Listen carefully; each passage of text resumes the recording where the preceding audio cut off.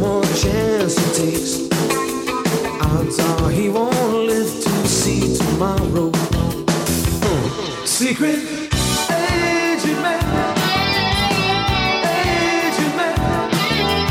giving you a number, taking away your name.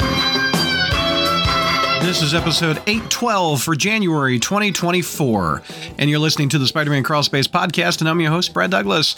That opening song is Secret Agent Man, and we're talking about 80s with Secret Wars, so why not have Bruce Willis sing it? Yeah, it makes sense in my brain.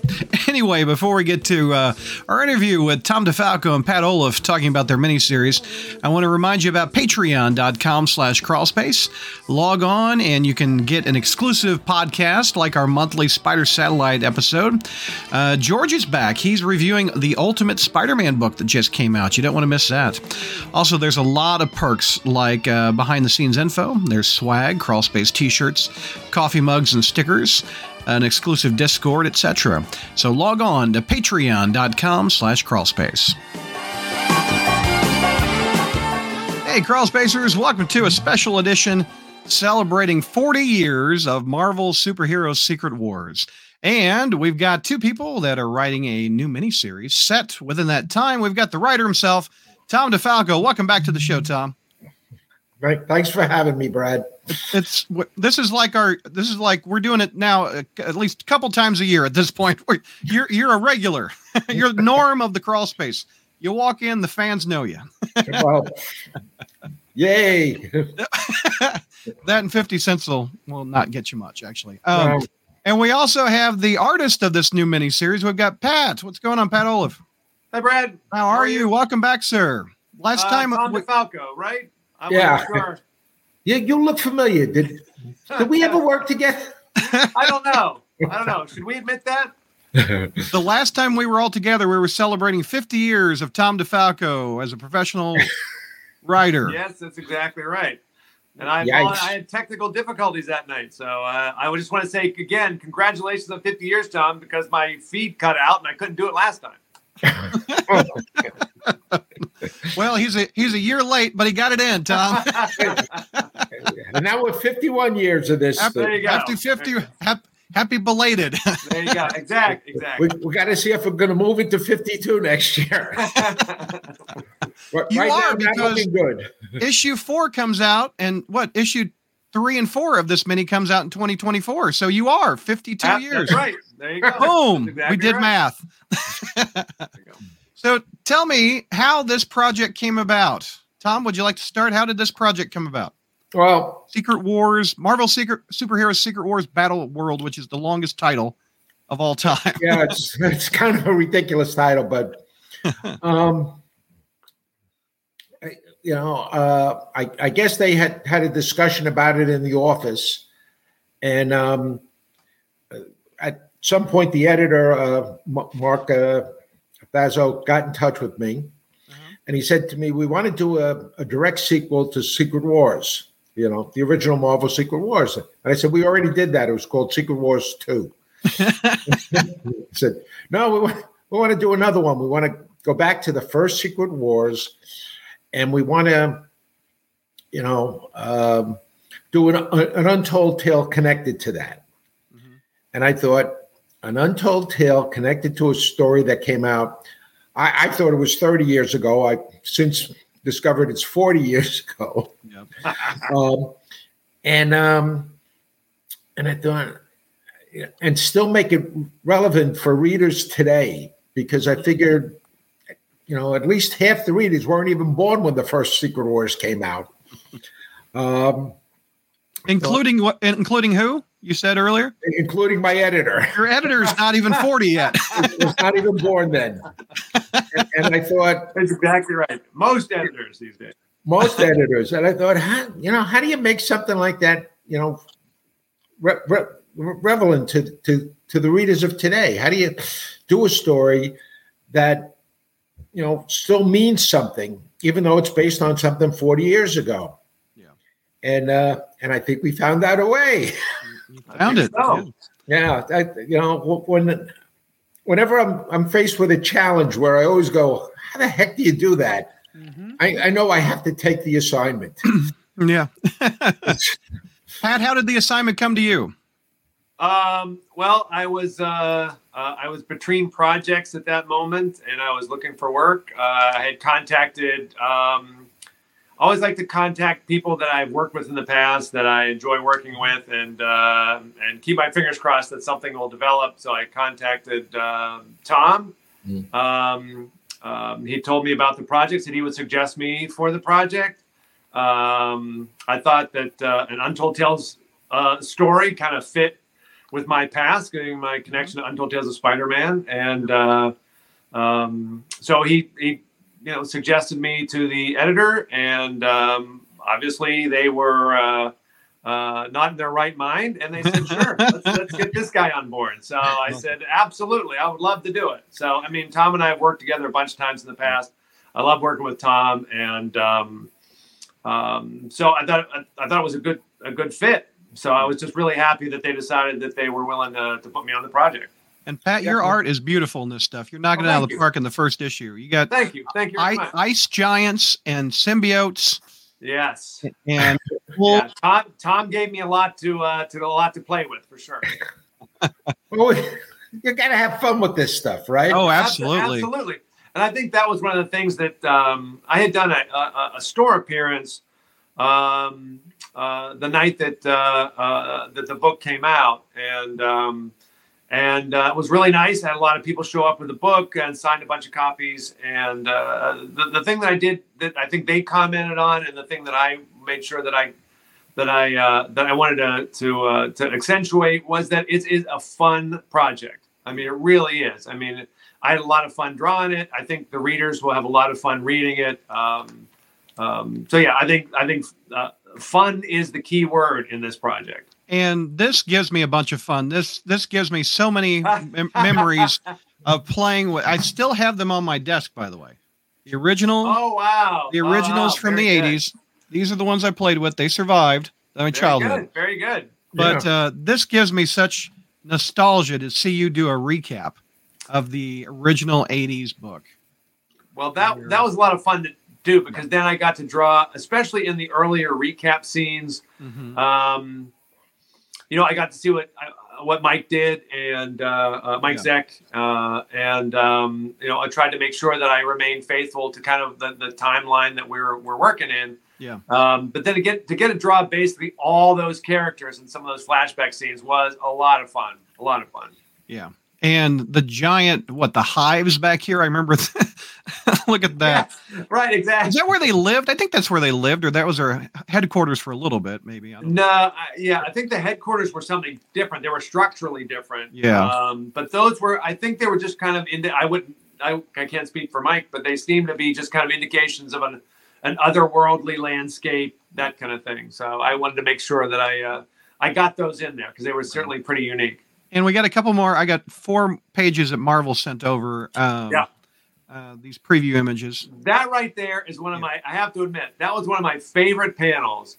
Is that panel where Spidey is the Human Torch is chasing Spidey as they run through the battling alien hordes. Yeah. Was just a lot of fun, because they're Tom writes such great interaction with them, and they're such great characters to play with.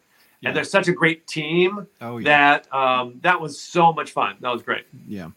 And you can't go wrong with Human Torch and Spidey teaming up. It's worked since the 60s. Absolutely. I mean, you guys are still mining it. Oh, look at this. This is a great one. This is great, Pat. There you go. Thanks. Yeah. Pat did a fabulous job. Yeah. He got handicapped somewhat because they wanted me to do it full script instead of our normal Marvel style. But I cheated a lot because I knew Pat was going to be drawing. I don't know who came up with the logo here, but it's so classic with the shields that the guys wore. Right. Yeah. So, Tom, talk about 1984 when this came out. What you weren't a writer at the time, right? At Marvel, you were an editor or writer at the time. Both. I've always, Okay. I originally started at Marvel as a writer, and then at a certain point, Jim Shooter asked me if I'd like to be an editor, and I kind of passed on it because I hadn't had a full-time job in years. But he said, I only need you for maybe 6 months. Okay. So when I started as an editor, it was supposed to be a temporary job.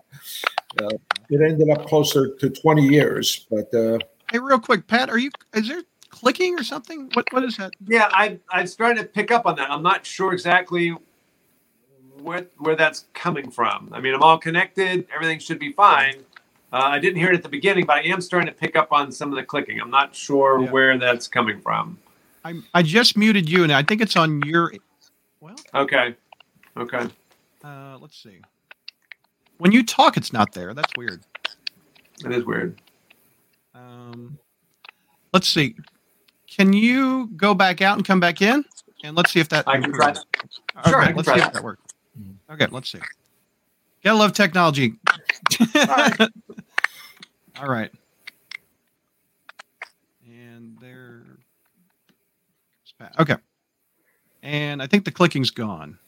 Okay. Yeah. All right. One more time. You were a writer and an editor at Marvel in '84. In '84, I was hired as we had made the deal with Mattel to do a toy line, right? And they decided they wanted to call the thing Secret Wars. Mm-hmm. And I remember I had an all-day battle with Mattel because we wanted the name Marvel in there somehow. Yes. And they finally, after about an 8 or 9 hour discussion, they agreed to call it Marvel Superheroes Secret Wars. Hello? Yeah. There you are. You're back. You're back. I'm back. I don't hear clicking. That's good. Let's see. Hello? Yep. Can you hear us okay? All right. Let's see. Hello. Is that better? Yeah. I don't hear clicking at the moment. All right. Awesome. Okay. Right. So Mattel didn't want the word Marvel, but you held your ground. It was a Battleworld back in '84, evidently. Yeah, it was. Jim, I remember that at a certain point we tried to get a number of people to work on this Secret Wars, but everybody looked at it as a toy book. Okay. And Claremont passed. I think Simonson passed. I'm not sure about Simonson, but we asked a couple of people, but they didn't want to work on the toy book. Okay. So Jim Shooter decided, can't get anybody else to write it. I'm going to write it. I'll show them how to handle the characters. Okay. And I was chosen to edit it, and and we went from there. It was a very enjoyable experience from beginning to end. You're still twitching. I still twitch about that. So it sounds like in maybe that was '83 when that you guys were talking about it, and it came probably out. Yeah, because it came out in '84. Yeah, so you guys probably didn't know what it would do. If nobody wanted to do it, no one would say in 2023 we're still talking about it. Where people are still getting royalties off of it, etc. Not a chance. Yeah. At one point, Shooter decided that we're going to send the characters away and have them come back, and when they come back, there's going to be some differences. And somebody had sent in a plot in which Spider-Man gets a stealth costume, and Shooter said, "Hey, let me look at that plot, see if we can take anything from it." Ultimately, we didn't take anything from it. Except black suit. The idea. Well, it wasn't even that suit. Right. But Shooter said, "Well, we're going to hire a bunch of our artists to give us their version of a Spider-Man stealth suit." And Mike Zeck was the guy that did the one that Shooter liked the best. And then Rick Leonardi futzed with the Mike Zeck design. Yeah. So I often say that black suit had many parents. While we keep on that point, I want to ask both of you, because if I remember what Leonardi did from Marvel Age, they debated if they wanted white on the black or red on the black. What do you guys there like? was part of that, and also Leonardi connected the legs on the side of the suit, because originally it had symbol in front, symbol in back, and Rick Leonardi changed the legs so that they linked up and stuff like that. Do you guys like that, or do you like what they stuck with, the white and the black? Yeah, I like the white. I like the white. Yeah, I do. Yeah. I think it's more. I think the higher contrast. I think it's more striking. I just think I just like it better. Yeah. Absolutely. Both are good looking though. Oh, yeah. And somewhere in the Spider-Verse, there's that dude with the red and the black. It's out there somewhere. The original plot was Peter David adapted it. There was a comic book called Spider-Man. I don't remember, but they actually adapted it and showed what the design was in that. Oh, okay. Ron Friends and I did a backup story in that comic. I probably read it, but it's been a minute. So how long did it take before you realized this is gangbusters? This book, I think it sold 500,000. Is that what on the first each issue? That's something like that. Well, when everybody heard that Spider-Man was getting a new suit, somehow or other that had leaked out. Word of mouth.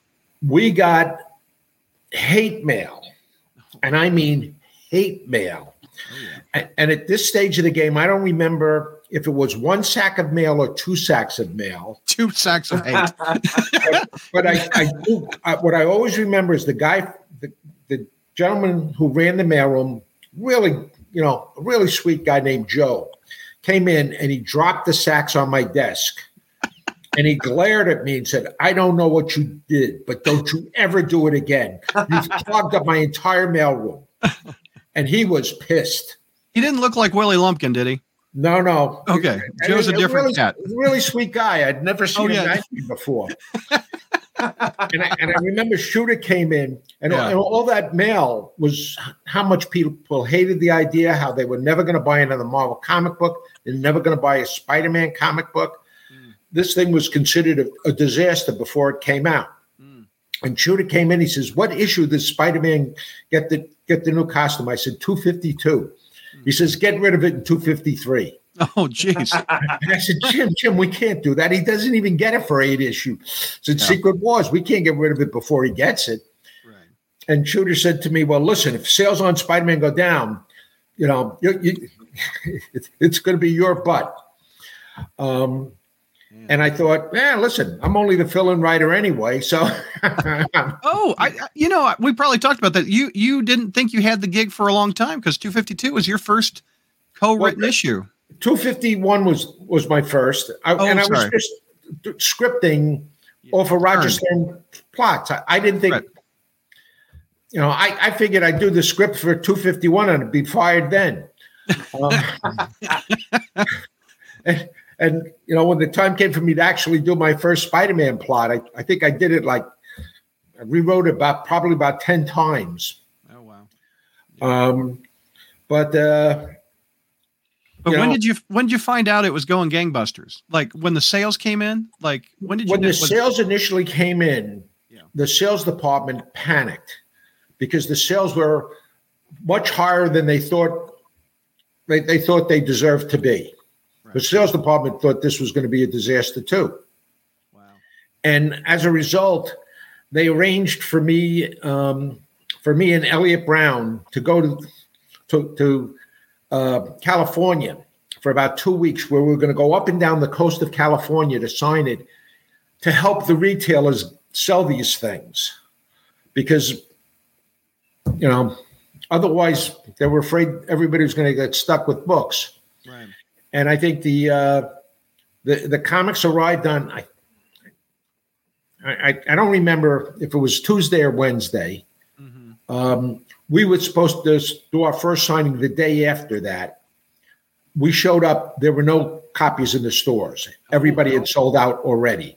Wow. It was already going for a second print by the time we got there. Nice. So we did this coast from the bottom, from San Diego up to San Francisco to sign comic books that weren't there.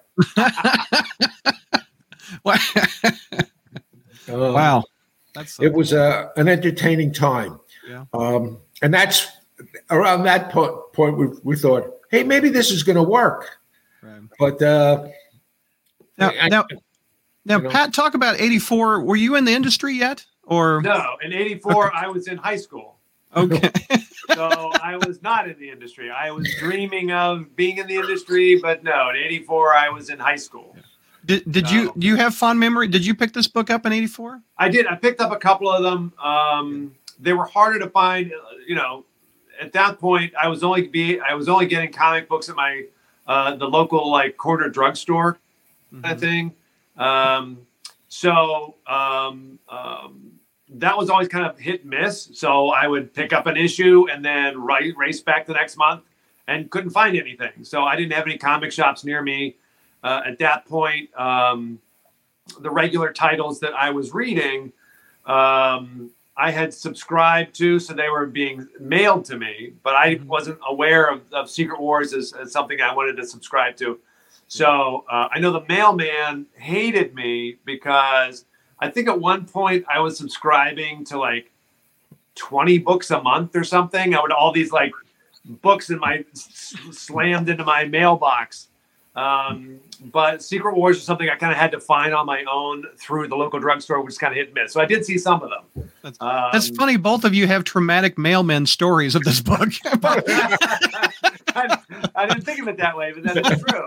That's true. You guys are taking out the post office. That's funny. I was 9 years old in 1984, and I have a fond memory of picking up this book. We used to get it at our local grocery store. And in 84, we were going to Disney World. And we went a week later, and we went into the grocery store a week before that, and I got from the spinner rack the first issue and maybe a couple other comics. And I said to my grandma, I'm like, oh, can I pick these up, these 3 books? She goes, no, we need to conserve money. We're going to Florida, Disney World. Maybe when we come back, we can get some comics. And I thought to myself, but this is Secret Wars #1. So what I did was I took those 3 comics. I went to the paper towel aisle. Way in the back, I shoved those 3 comics under the paper towels, came back to the grocery store a week later, and boom, they were still there.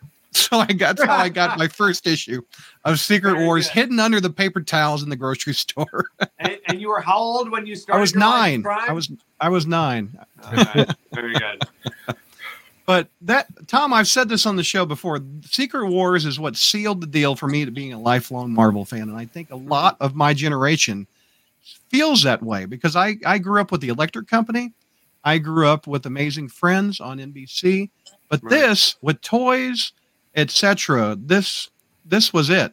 I fell in love with Marvel Comics even more with this because I knew that I found out there's more characters than Spider-Man and Hulk. There's the X-Men. There's the Avengers. There's the Fantastic Four. And then when Secret Wars 2 comes out, it gets a lot of crap, but it made me pick up books I didn't pick up normally. I picked up ROM. I picked up, what else did I pick up? Power Pack. I picked up, it had that little corner box on the side of it. I'm like, well, I got to read what's happening. So there you go. You know, Secret Wars and Secret Wars 2 do get a lot of crap. Yeah, they do. And I think it's very unjustified. Naturally, when they offered me the assignment, I had to go back and reread Secret Wars. Yeah. And I was amazed at how much of that really still, holds up. Mm-hmm. But don't you think, too, Tom? Don't you think that it was the connection to the toys that gave it that feel of all this was a marketing idea, and there really was no story value there, which I think was completely unfair. And I think that kind of hung that kind of idea kind of stuck around with the project a little bit. And I think it, was kind of an unfair characterization of the both Secret Wars 1 and 2. Yeah, because Jim Shooter did a hell of a good job on that stuff. Some of that characterization was terrific. Yeah, absolutely. I look back at because it was the old days, and we weren't planning on compiling anything. Trades, yeah. The trades or anything else like that. Sure. You can blame the trades on me. Yeah, Secret Wars was one of the first trades I remember that they bundled together back in the day. And selling 500,000 copies, that's not there's no variance on that thing. That's one copy. Right. That's one issue, etc. It ended up selling over 1 million because awesome. We went back to press on that. I've got some. We talked about. Speaking of variants, here's the segue. There is a lot of variants on your new book, so let's take a look at some of the variants that we have, and feel free to just talk about them. We've got this one, beautifully done. Oh, we got a nice Tom Nock one. I think that was really great. Yeah, it was really great. It's a good looking one. Very evocative of the time. Poor Kang is just upset over here. Sure. A beautiful looking cover. You've got this one by you. Hey, who's that guy? Oh, this guy. Look at all those. That's the one I ordered. Oh, very good. Very good. Like that. That was fun. And you've got, this is Stegman doing an homage of Mike Zeck's original. Yep. Very nicely done. Very nicely done. And if memory serves, the original had Thor and Mr. Fantastic up here, but the title was so long they had to cut him out. Right. So, right. Yeah. And I think we had Kitty Pryde here where Rogue was supposed to be, if memory serves. On the is that right? That might be the case. Right. Yeah. And we have some covers that look like the actual figures did back in the day, which I love. I think that's so cool. Yes, exactly. Oh, I have an Iceman one back here. They did an Iceman. Oh, there he is. There's Iceman. Yep. See, Iceman was one of the toys that they made, but they didn't own, and Zemo too. Yep. No. Speaking of, this is issue 2. And Tom, you as a writer are addressing something I've had problems with for 40 years. That I think you're going to address because they're not. Well, they are in. Well, I'm not spoiling anything. It's been released. Hobgoblin wasn't in the original Secret Wars. Neither was Zemo or Constrictor or Electro. But they had toys. They had toys. Some foreign releases. I think the toy collectors. But I always wondered, why would Mattel make figures of characters that were not in the book? Did they ever talk to you about that back in the day? About why they didn't? I have no idea. They might have come out in the second year. I wasn't even aware that they had made those toys. Oh, yeah. But as a fan, I'm like, why are these toys not in the actual story? So I'm glad that you're putting them in, and I'm curious to read what you're going to do to put these guys in there. So I think that's kind of fun what you did. Yep. Pick up issue 2. Issue 2, we're going to explain it. Yes. This is a fun one where you got the villain shield, which is the square, which is fun. You got the Hobgoblin and a black suited Spidey. And here's Constrictor on a cover. Again, I've got some images. We'll talk a little bit later about that. This is random. This is a cover.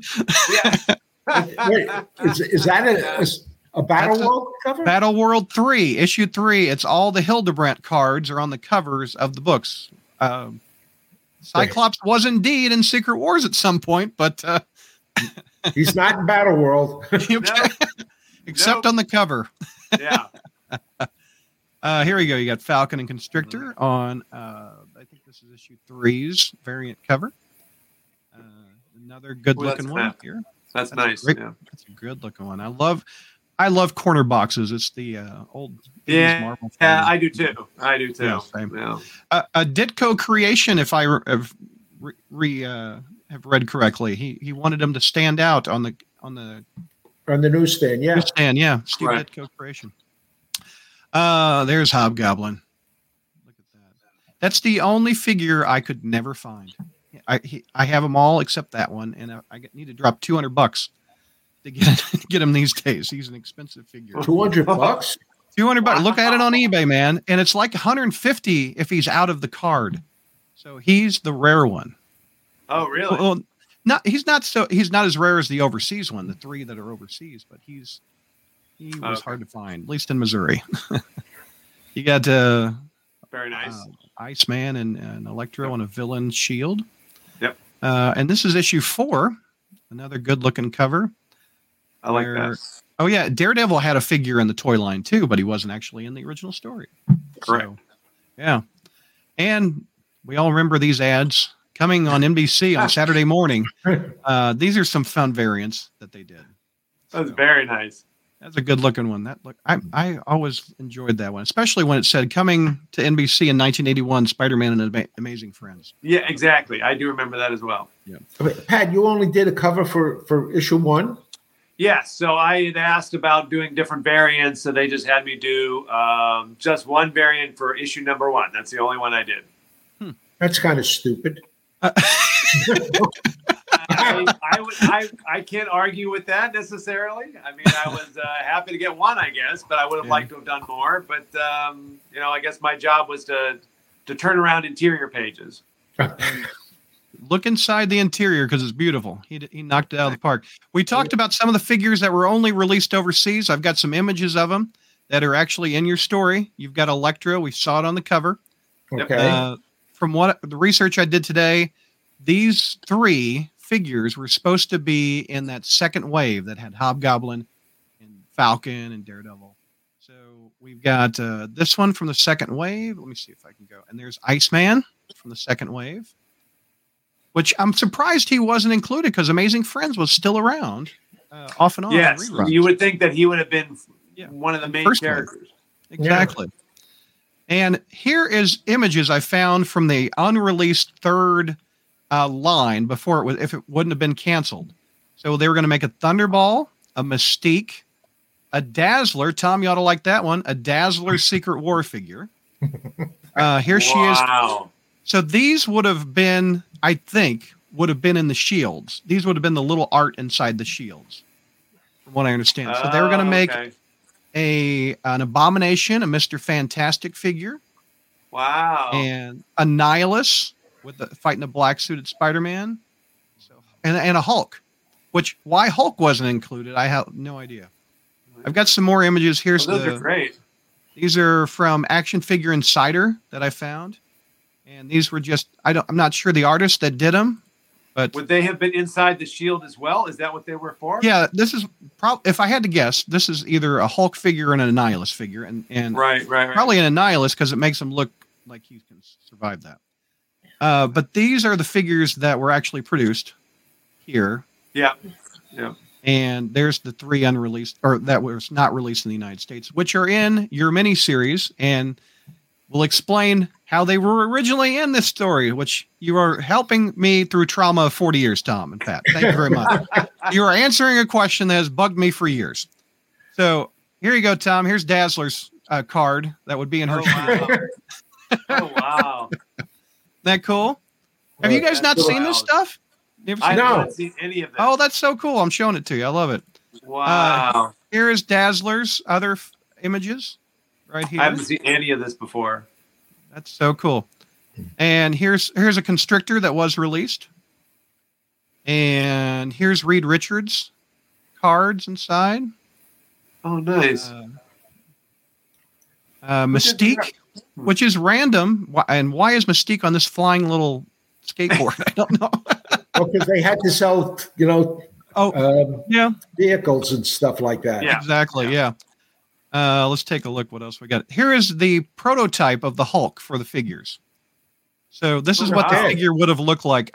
Geeks Antiques on Instagram says unproduced Marvel Secret Wars hard copy. This was from a planned 3rd wave that was canceled due to lack of interest in the line. Hulk was sculpted by longtime toy veteran John Gardner, who is featured in the book that Geeks in. So anyway, that's what Hulk would have looked like if they produced him. Oh, wow. For the toys. And what else did I find? Here is the Electro. Did I already go through all these? Have you seen Thunderball yet? There's that. Yeah. Not to be confused with any of these. Not to be confused with the James Bond movie. Correct. Tom Jones song. I remember when Mattel told me, my contact at Mattel told me they weren't going to go ahead with Secret Wars. Mm-hmm. They said, we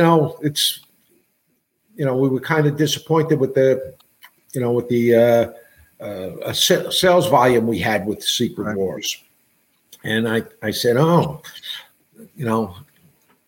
bad did we do? And it came up with a figure, which I don't remember if it was $25 million or $35 million. Oh. And I remember thinking, what? And you're disappointed with that? That just shows you the difference between toy numbers and comic book numbers. You would have killed for that, wouldn't you? Yeah, I thought, oh my gosh. We would kill for those sort of numbers. That's funny. Absolutely. So when you were pitched this idea, did you, you don't have to spoil anything, but did you see that those figures were in the toy line? You're like, how can I introduce them in this story? Well, is that part of it? My editor said, I'd really like to see the unreleased figures be part of the story if you can figure them in. And I said, unreleased figures? What are you talking about? And then he told me about these guys. Right. And I thought, okay, so I wrote them down and thought, yeah, we got to get them into the story. Absolutely. How can you not get them into the story? Right. Now, some guys, we have explanations on why they're there, and other guys are like, why me? Why me? Why did Mattel choose me? Or the Beyonder. And we have explanations on why characters were there, or how those that did the choosing. I don't want to give away any of the story. Did you read the? You said I read issue 1. Yeah. Okay. Yeah. Those who did the choosing, had reasons for why they chose certain people. Right. Pat, was there some characters in there that you've never drawn before that you enjoyed? That's first time. Oh, absolutely. There were several of them, and as you saw in the covers, not giving anything away. Characters like Daredevil. I really never got a chance to draw him very much. So there were several. I really not got much of a chance to draw Absorbing Man very much. Hobgoblin only here and there. Iceman. So there's several characters that I really had not had much opportunity to draw. If I had drawn them at all, it's just here and there, but nothing really consistent. And one of the great thrills about not only getting to draw those characters was then to see them. John Cleese, colorist, he did an amazing job coloring the book. Did. And so to see some of these characters, it's one thing when they're in black and white, but then when some of these characters, especially like the Human Torch scenes with Spider-Man, Hobgoblin, when they're in color, he just did such a fantastic job, and they just kind of jump out at you, and it's such a nostalgic thrill to get a chance to draw some of these guys, because a lot of them I had never really drawn very much. Right. Yeah, we're talking about his colors. They pop, don't they? They're just coming off the screen. He just did. Yeah. John is super talented and just killed it. He just really did a fantastic job on the book. Yep, that's great. We've got. I want to show. Let me get something else up for you guys. I'm going to go to the Marvel website and talk about the solicits, and people can look at this. Here we go. Let's see. So issue 1 came out November 22nd, so right before Thanksgiving. I've always wondered, Tom, do you write this? Does the writer write the script, or is this the editor? I assume the sales department does it. Oh, the sales department does. Okay. So it says, after nearly 40 years, the mysteries of Secret Wars deepen. Get ready for an all-new cataclysmic battle from when Spider-Man first got his alien costume, when a mysterious being called the Beyonder assembled superheroes and villains from Earth to do a battle on a patchwork planet. Yes. Witness now were an untold adventure set during the original Secret Wars. So that one just came out. And you said before we got on the air, you went to a signing and it was packed. Yeah. Talk about that. Well, I went to a signing and they had a ton of the Secret Wars in and a lot of the variant covers. Yeah. Not all of the variant covers I now see. Oh, yeah. And I they showed had them all. it was a place called Oh Yeah Comics in Harrison, New York, and they did a fantastic job. There was a never-ending line of people, to pick up the comics, and I was thrilled because store signings. It's been years since I've done one, but I remember them as being, lonely affairs. This was not. This was. They can be. Yeah, this was well organized and so cool. And, Well, the nice thing is, I just remember getting it. Like the book came out on the 22nd. And I think it was that evening or sometime not long after. We got an email from the editor that we'd already gone to a second printing. Oh, it was the day it came out. We got the email. Yeah, that was it. Yeah. So that's so cool. Yeah, the response has been fantastic. That's awesome. Well, and in the line, Tom, are they 40-year-old guys like me, or is it all ages? It was actually all ages. Oh, that's a good thing. I was surprised at the age range. How about with you, Pat? When you did your signing? Yeah, mine skewed a little older, but still the response was great. I mean, the people, everyone that bought the book really enjoyed it.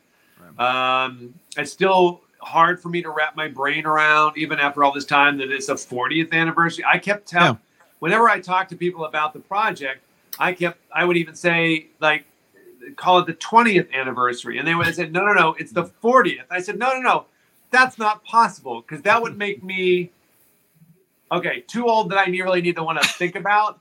So, but yeah, it's the response is great. I mean, that's so cool. I mean, I didn't have quite the same age range, but everyone who picked up the book really liked it. Issue 2 comes out December 27th, right after Christmas. Yep. And even in the solicit, the sales department is talking to me, Tom. Only this issue holds the answer to a 40-year mystery. There's a new set of villains that find their way into the Battleworld, including previously produced toys for Hobgoblin, Baron Zemo, Electro Constrictor. It's not a hoax. It's in canon, Tom. I'm not sure what mystery that is revealed in that issue. Well, why the hell are these guys 40-year-old toys and never in the story? That's the mystery. Okay, well. And then issue 3 comes out on January 31st. So at the end of the month is when all these books are coming out of each month. All right. So amid the chaos, there comes a calamity. Baron Zemo and the villains have the heroes in their grasp. But what discovery Bob the Hobgoblin will threaten to tear their shaky alliance asunder? Exactly. Yeah, you got to pick up the book to find out. You have to find out. Exactly. There you go. This is one of the most important things you're going to do in your life. This will move your world. Your battle world, if you will. Hey, listen, we worked hard on this thing. We absolutely. They're the opening sequences with the frost giants and that sort of stuff. There's nothing random in these 4 issues. We only had 4 issues, and we packed it full of stuff. Yes. But some of the stuff you're not going to even realize how it fits in until your second or third rereading of this, because we expect people to reread these things. Exactly. Yes, and then pick up the trade to find out even more. And then you wrap up with the day before my birthday. Thank you in advance for this. My birthday is February 22nd. It comes out on February 21st. It says Falcon, Iceman, Daredevil, Human Torch versus Spider-Man. The Secret Wars reached their peak with the, quote, missing heroes, Falcon, Iceman, and Daredevil, who, again, were in the toy line. Joining Human Torch at last, as the true nature of the Beyonders test is revealed, their enemy, Spider-Man, a grand finale nearly 40 years in the making, as the full scope of this legendary original Secret Wars comes into focus. Man, the Human Torch is making the symbiote go nuts on him with all the fire. So that's kind of cool. As well he should. Yeah, that's really cool. Exactly. Just talk about, is it fun to be back together? Has it been a few years since you guys have worked together? Well, on a project like this, yes. Yeah. We worked on a small story together. Mm-hmm. The World of Icon. World of Icon. Okay. There you go. Yeah. That was a Kickstarter that's already, I think it just ended. Okay. Right. Awesome. Right. Yeah. Cool. Yeah. What makes this relationship work, Pat? What's it about working with Tom that you like? Well, he sends me a check every month, which is really nice. I don't expect it. It's always nice when it shows up. I do appreciate it. No, it's. I think one of the things that there are when you get to work with a writer who sees storytelling the same way, who looks at this kind of these kind of superhero stories in the same way. I think Tom and Ron think very similarly. I think myself and Tom think similarly in terms of these kinds of stories. So when you find someone like that speaks with a common language about like superhero action adventure stories, you just immediately want to work with them as much as you can, because I think that we're kind of on the same page. And I think that started off early with the classic Thor core miniseries. But then, obviously in our time on Spider-Girl and a bunch of other projects we've worked on together, I've always loved working with Tom and always jumped at the chance to do so. Right. Yeah, I'm talking about working with Pat. What works with this team up? Well, Pat, he understands visual storytelling, which I think is, I can't praise you enough for that. Thank you. We've got, I don't want to sound like an old fart, but I am. I look at a lot of today's comics, and I just see a bunch of heads talking. And I think, comics are supposed to be all about the visual excitement, the sequential storytelling. All right. And guys like Pat, who really understands, how to lay out a scene and how to, draw you into the scene, and show you all the information you need. I just love work with guys like Pat and Ron, and Sure. It just, I mean, they do all the work. I get to sit back and say, hey, we're going to do something interesting in this scene. And then Pat says, how about we draw this? And I go, yes, that's it. And I look twice as smart as I am. And, ask my wife. She'll tell you I'm not that smart. You're doing a little Dangerfield here, Tom. Hey, no respect at all. This relationship went to a new level with Spider-Girl when you guys first worked on that. I mean, talk about that relationship. You guys just worked naturally together and knocked it out of the park with that. I got very lucky because obviously, Tom and Ron in What If 105, came up with the character, kind of set all this up, which then was a springboard into the MC2 universe. They were going to expand into other titles, and at the time, A Next was going to be one of the titles that they were going to create, and I was kind of hoping that if I was going to do anything, that maybe I thought I was going to do the A Next story. I had never really done an Avengers book, but then rightly so, Ron wanted to do the A Next story because of the Thunderstrike connection. Right. So they suggested me for Spider-Girl, and I thought that was also a great idea. So I was very fortunate to get put on the title, and then it was just a great world to play in, and I had a great time with it. Yeah. Well, when we were setting it up, I originally thought of you for the A-Next too. Yeah. And I said to Ron, you'll do Spider-Girl, right? Pat will do A-Next because he's got that Neil Adams influence and stuff. Right. That's exactly what I was thinking too. Right. And I thought, and we were going to do J2, And I said, J2 is just going to be a weird book. And the only guy I know who can, carry it off with the silliness and the straightforwardness that it needs is Ron Lim. Absolutely. Because A-Next, I look at that book and think, how did I get away with that book?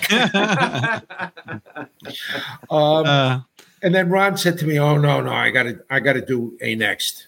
Yeah. I said, "Why do you have to do A-Next?" He says, "The Thunderstrike connection. I have to do it. I've been thinking about Kevin for years. I've got to." Ron just kept whining at me. If you say Ron Friends 3 times, he's going to be in the chat. He's going to join us. I guarantee it. I hope so. And I figured, all right, listen, I'll put him on A-Next because this way I won't have to pay him the money I owe him. There you go. Always the astute businessman, Tom. Well done. Yeah. I think, didn't Ron say you pay in pizza? Is that what that was? What? Well, no, don't say that. Now Pat's going to want his pizza. Everybody wants a slice, Exactly right. I want that deal. Tevia has a question. He wants to know if you guys could go back to any other crossover similar to the 80s. Anything you two would like to tackle? Secret Wars 2? I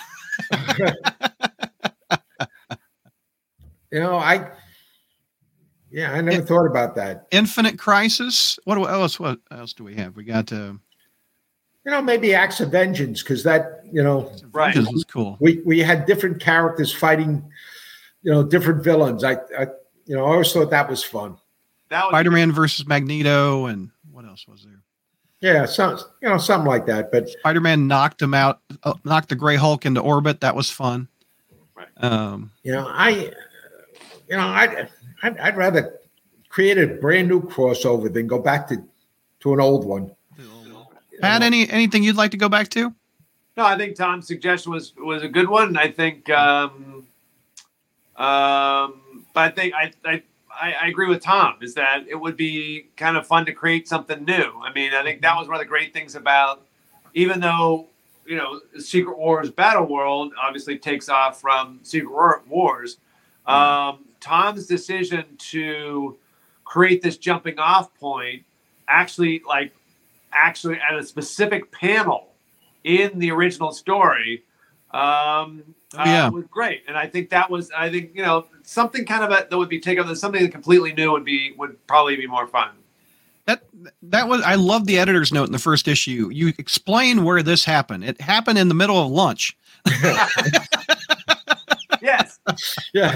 Did you have to scour through, where can I put it? Where can I put it? He's got to have the black suit. I had to reread the whole thing and try to figure out where would be a good point to do it. Yeah. And then I thought, see,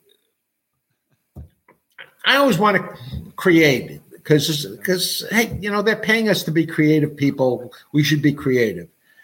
And I wanted to, have a jumping off point where we could create new things. And we've created something new in there that people aren't going to even realize how new it is for a while. Yeah. Hopefully that new thing we created will haunt people and they'll be discussing that 40 years from now. That would be great. That's why you need to buy all 4 issues. So you can be haunted for 40 years? Is that the tagline? Well, listen, I believe that comic books should stick with you and should, you should read it and you should say, wait a minute, let me think about this. And there should be questions in your mind after you've finished it. Things that you're thinking about, you're discussing. And that's why I like, working with guys like Pat and Ron. And, when we got mail, we got mail about the characters. We didn't get mail about, Pat's, wonderful art or my stylistic writing or that sort of stuff. We got questions about the characters because we want to immerse you fully into the world of these characters, and we want you to see them as if they were alive, and we want you to be haunted by their trials and tribulations, because we pour a lot of shit on these characters. Well, and I think that's really what starts all of us on this journey, is that you fall into this world. I mean, whatever book you're following, characters you're following. Mm-hmm. I mean, certainly I was amazed and impacted by the artwork of guys like Neil Adams and John Buscema. But what kept me a comic book fan, and what I love so much about it, was that the world around me disappears, and I become part of the world that I'm reading, in whatever book that it has to be. And I think that's really what the pull of comics and fiction in general is. So that, like Tom said, I mean, we want readers to kind of fall into this world, to be immersed in this world, to interact with the characters.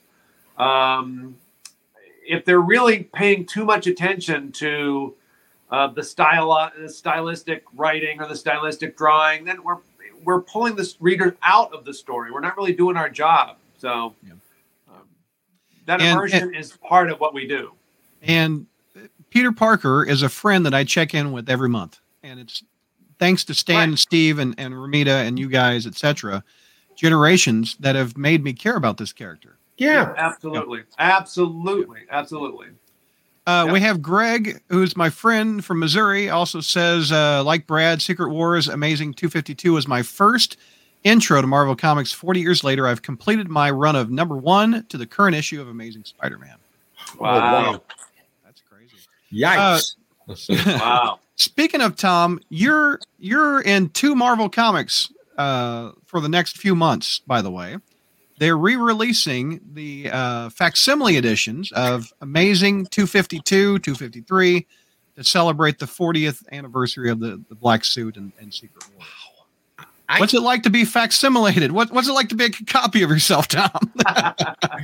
Well, you survived the Clone Wars. Can you survive this? They've reprinted, 252 a number of times. Yeah. And the first Spider-Girl and the first Peter Porker and that sort of stuff. But, I can't believe that they're going to do a whole year of... you and Ron. Yeah. And Leonardi. Yeah, Rick Leonardi. Yeah, and the whole year of Secret Wars, I hope we make it through the whole year, because I just can't. Wouldn't that be bad if Secret Wars was canceled, like issue 6? Sorry, we can't reproduce anymore. We're losing money. Yeah. I hope I hope we make it through the whole year. I'm thrilled and honored. When I look back at that stuff, at this stage, all I see are the mistakes, the way we could have done it better. That's why you're a true professional, Tom. Well, I wish I was as good as I want to be. We all disagree. You are awesome. So you're your worst critic. Well, I know Ron looks at certain issues and he just hates them because I should have done a much better job. I should have. I said instead of reprinted, they should make me do the whole issue. And I know people like that stuff, and I'm so thankful. And I they were doing this in the 80s with Marvel Tales. They were reprinting Stan Lee's and Ditko stuff. Absolutely. It's very similar. It's just got the old ads in it now. Yeah. I love the old ads.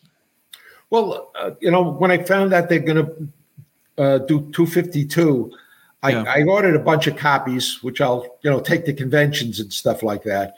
Right. Because I now bring comics with me when I go to conventions so that I don't have to sign pieces of paper. Because they're selling out of this book so much, is what you said. They're selling out. They are selling out.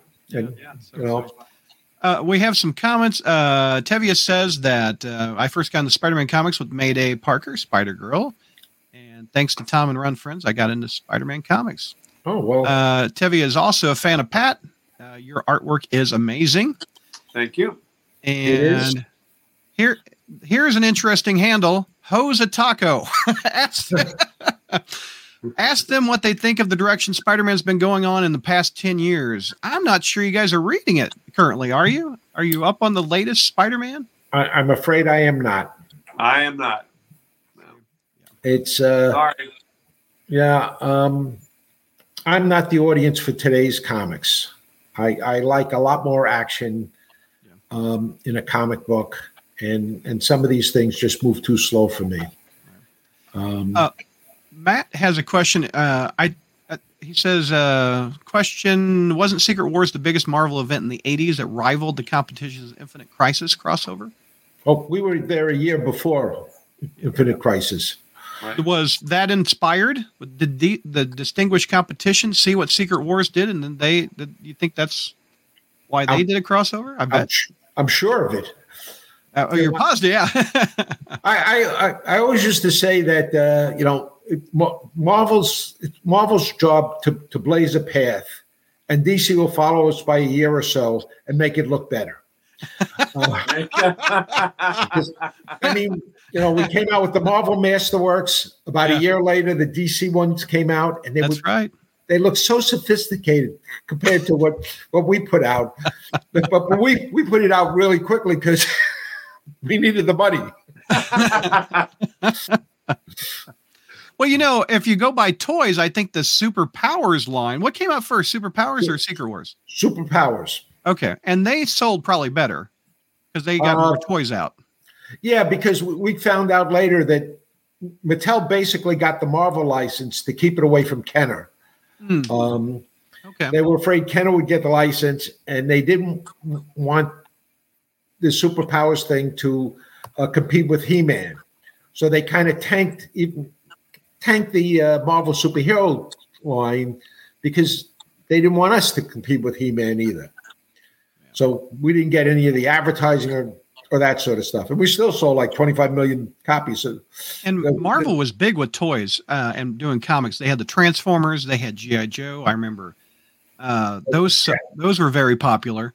I think you even had a Star Comics He-Man and comic for a little bit. Or I could be wrong. Maybe DC. That was a couple of years later, but yes. Yeah, but and they're kind of getting back into it. Rom is back at Marvel for a little bit. Anyway, the toys and Marvel go hand in hand, and this book was one of the first ones that embraced both worlds, I guess. Absolutely.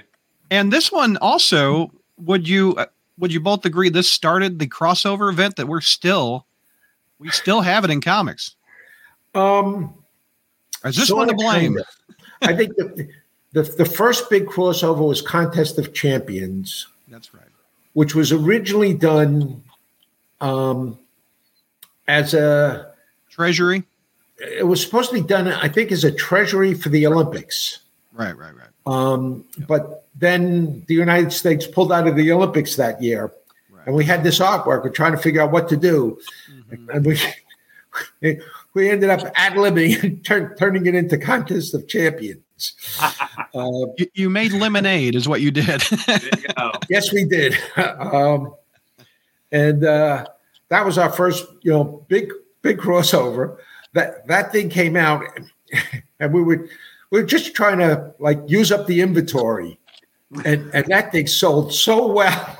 Yep. That we kept looking at it thinking, why is this thing selling that well?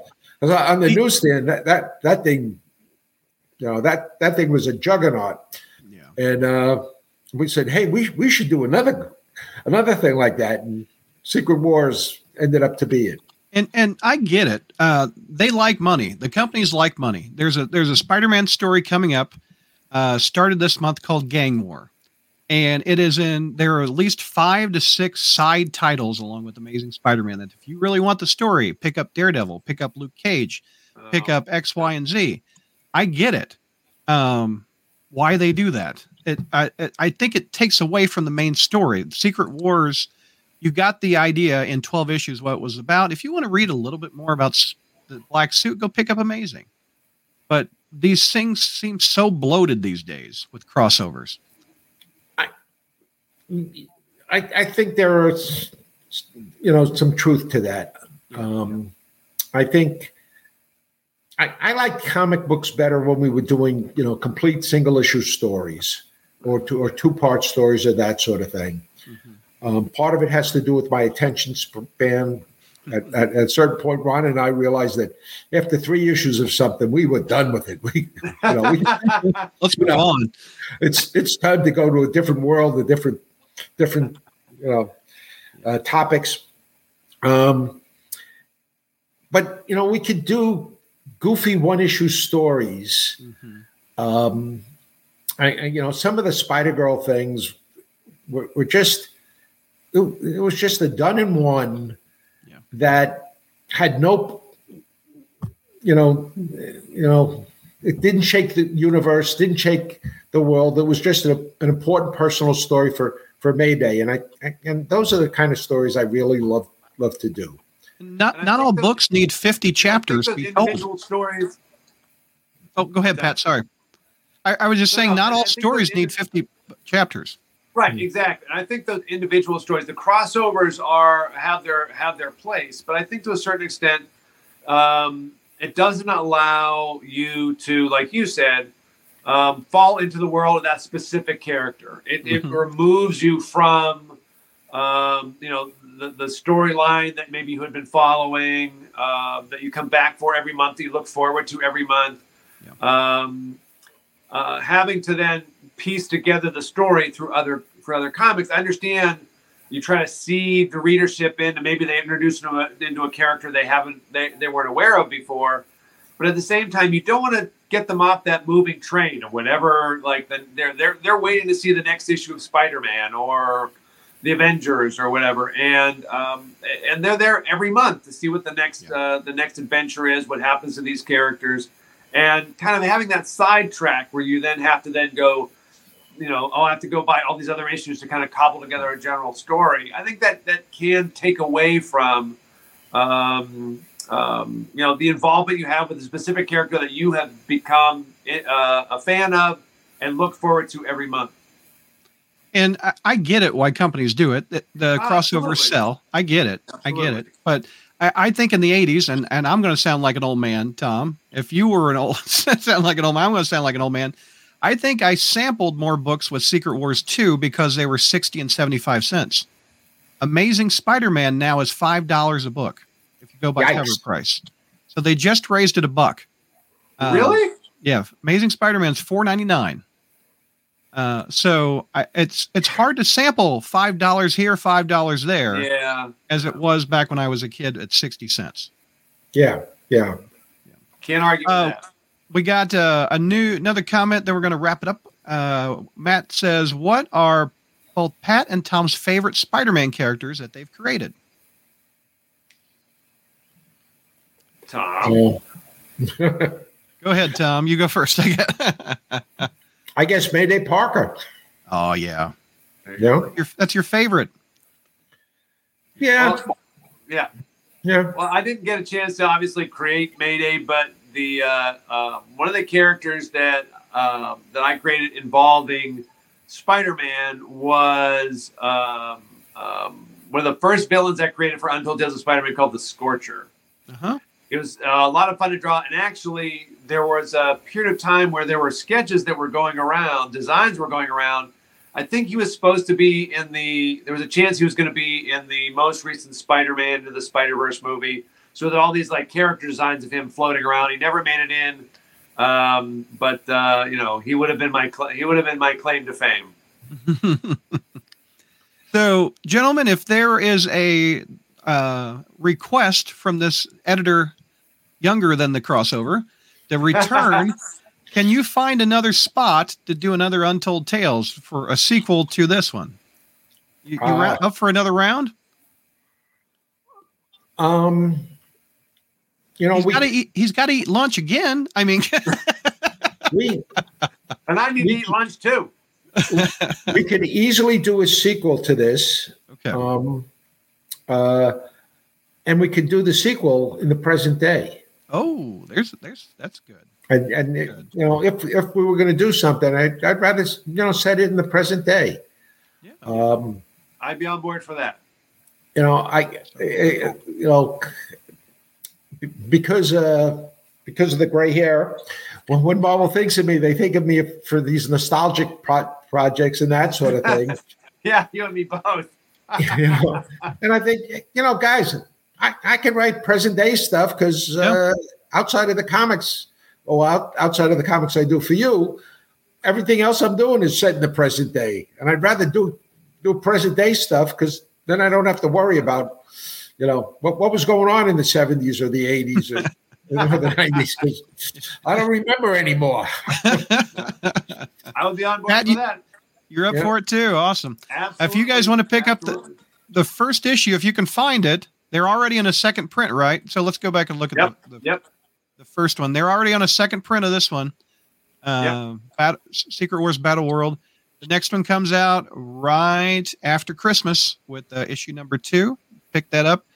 You can tell your local retailer to pick this up. Also January 31st. Issue 3 comes out, and then issue 4 comes out right before my birthday on February 21st. Pick this up for these guys. Final thoughts, guys. Pat, what's your final thoughts on this before we wrap it up? Oh, it's just been, it's been a great project to be a part of. I was thrilled just to get a chance to draw these characters, work with Tom again. The fact that it has been so well received, that we did go to a second printing so quickly, was kind of a nice little icing on the cake. I mean, I would have been just happy to get a chance to work on these characters, 4 issues, work with Tom. But the fact that the response has been so great has been super gratifying. So I really enjoyed it. Yeah. Tom, final thoughts. I want to thank the readers and Pat and our editor, Mark Bazzo, for just thinking and inviting us to play in this playground again. And I just had a lot of fun. And I remember, one silly thing I said to I forget if it was issue 2 or 3. I said, this is my all talkie issue where we explain everything. Oh, okay. And then after the editor got the script, he says, "This is your talkie issue?" I said, well, my idea of talkie is exactly. It's really a lot different from. Yep. Yeah, we don't do radio scripts. We do comic book scripts. That's funny. Yep. We have a Merry Christmas, Tom DeFalco. Thanks for coming to the Sarasota Comic-Con. You guys are all awesome. Happy New Year. Thank you. Down in Florida is where you just came from. So, gentlemen, I'm looking forward to the books, and I hope you guys pick it up. And Tom, I've been in therapy for 40 years. Thank you for answering the question. Why the heck did Mattel make these toys? There you go. So thanks, everybody, for watching. Thank you, gentlemen. And I hope you liked that episode. Before we go, I want to remind you about patreon.com/crawlspace. One of the perks that you get by being a member is you get your name read at the end of each audio edition. So I want to give a big thanks and a shout out to Gene and JR and Lisa and Scott and the Crazy Fool. And we got Venkman, Winnipeg Webhead, Adam, Annie, Aries, Brian, Christina, Craig, Cyberweasel, Diabetic Superman, Frazetta Hulk, Jacob, James, Jesse, John, Josh, Kelly, Laura, Noah P, Ryan, Sarah, Scott, Will, Zach, hashtag something good for you, AJ, Anthony L, Datboy, Donnie, Frederick, Jeff, Haskimo, Ira, Jay, JB, Jared, Mark S, Mark T, Matthew, Milo17. We've got Mitzi86, Nick B, Nick C, Patrick, Rocky, Ryan, Sailor Sega, Steven, Stewart, Symbiobro, and thanks to each and every one of them. If you'd like to sign up, you also could get your name in front of each video podcast. That's a perk. We've got exclusive Discords where you can chat it up with fellow Patreon members. If you like swag, we've got t-shirts and hoodies and coffee cups and stickers and behind-the-scenes info and Spider Satellites exclusive podcasting. Again, patreon.com/crawlspace.